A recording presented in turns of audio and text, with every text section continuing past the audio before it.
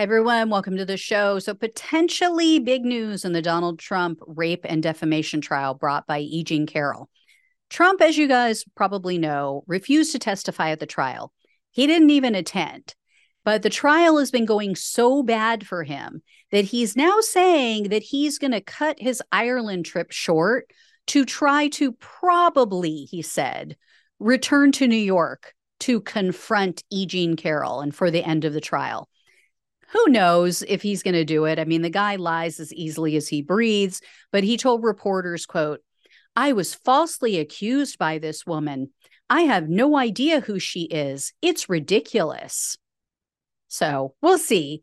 Today, Carol Martin testified. She's Carol's second friend who claims that she was told about these allegations pretty shortly after they occurred. I mean, within days.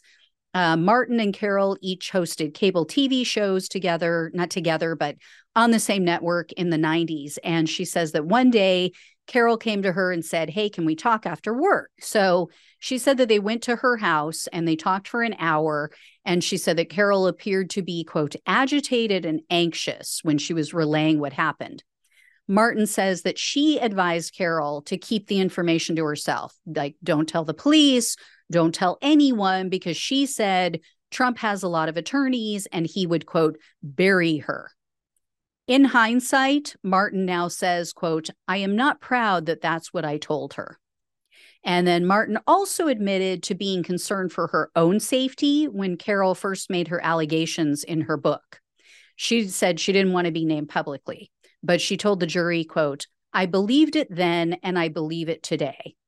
So, you know, really, I just have to stop because you don't tell a rape victim what to do.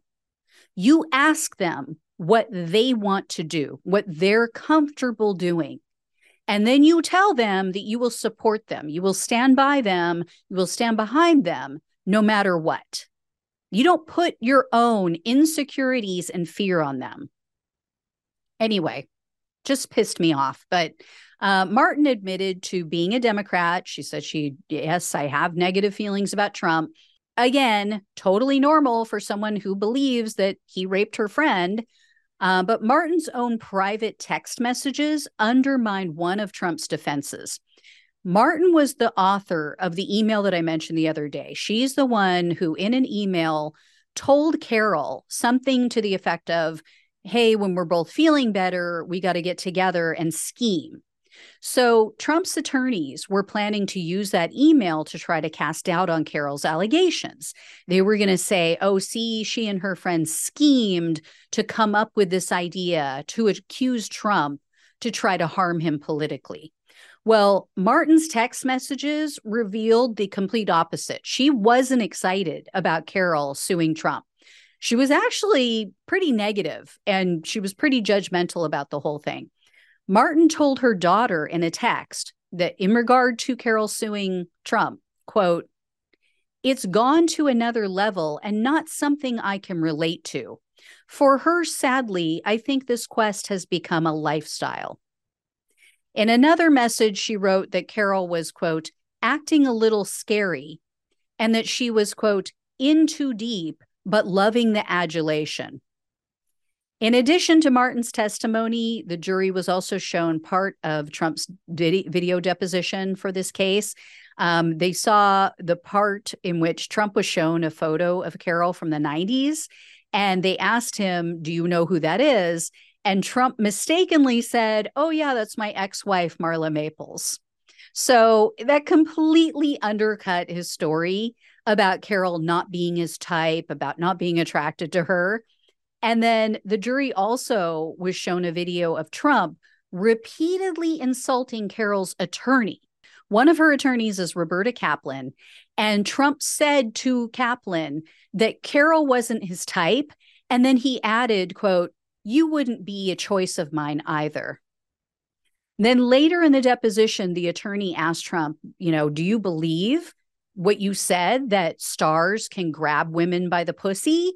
And he replied, quote, "Historically, that's true with stars. If you look over the last million years, that's largely true, unfortunately or fortunately."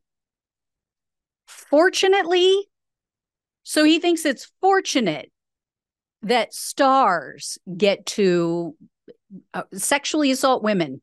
They get to grab women by the genitals and get away with it.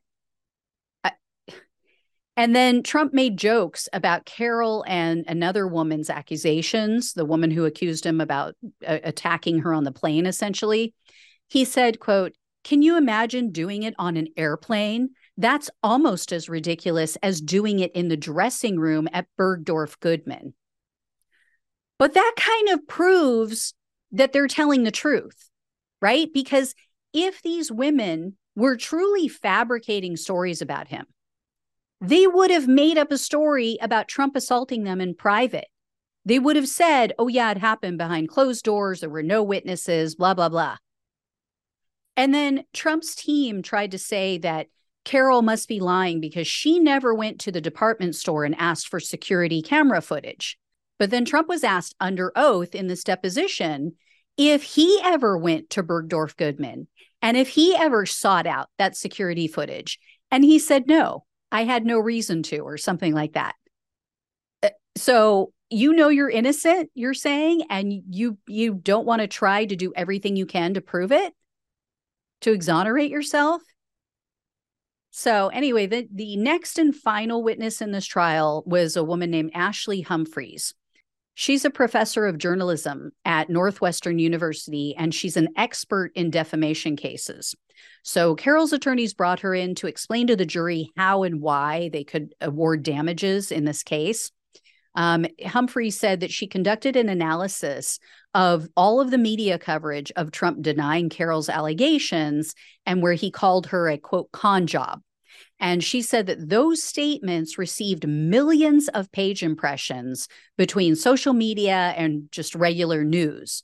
Well, based on her analysis, she believes that the jury could award Carol damages between $368,000 and $2.8 million.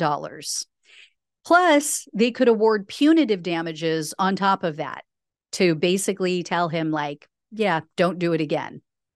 So that's it, guys. This trial has wrapped up. The jury should begin deliberating on Monday morning. I will definitely let you know what happens.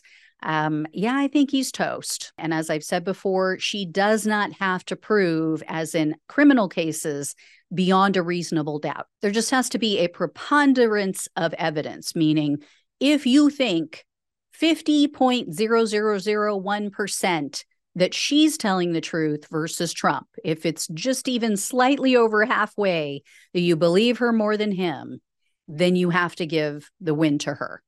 So I will let you know. Thank you so much for watching and listening. Please like, share, and subscribe. Please donate if you can. Love you guys. Take care, and I'll talk with you soon.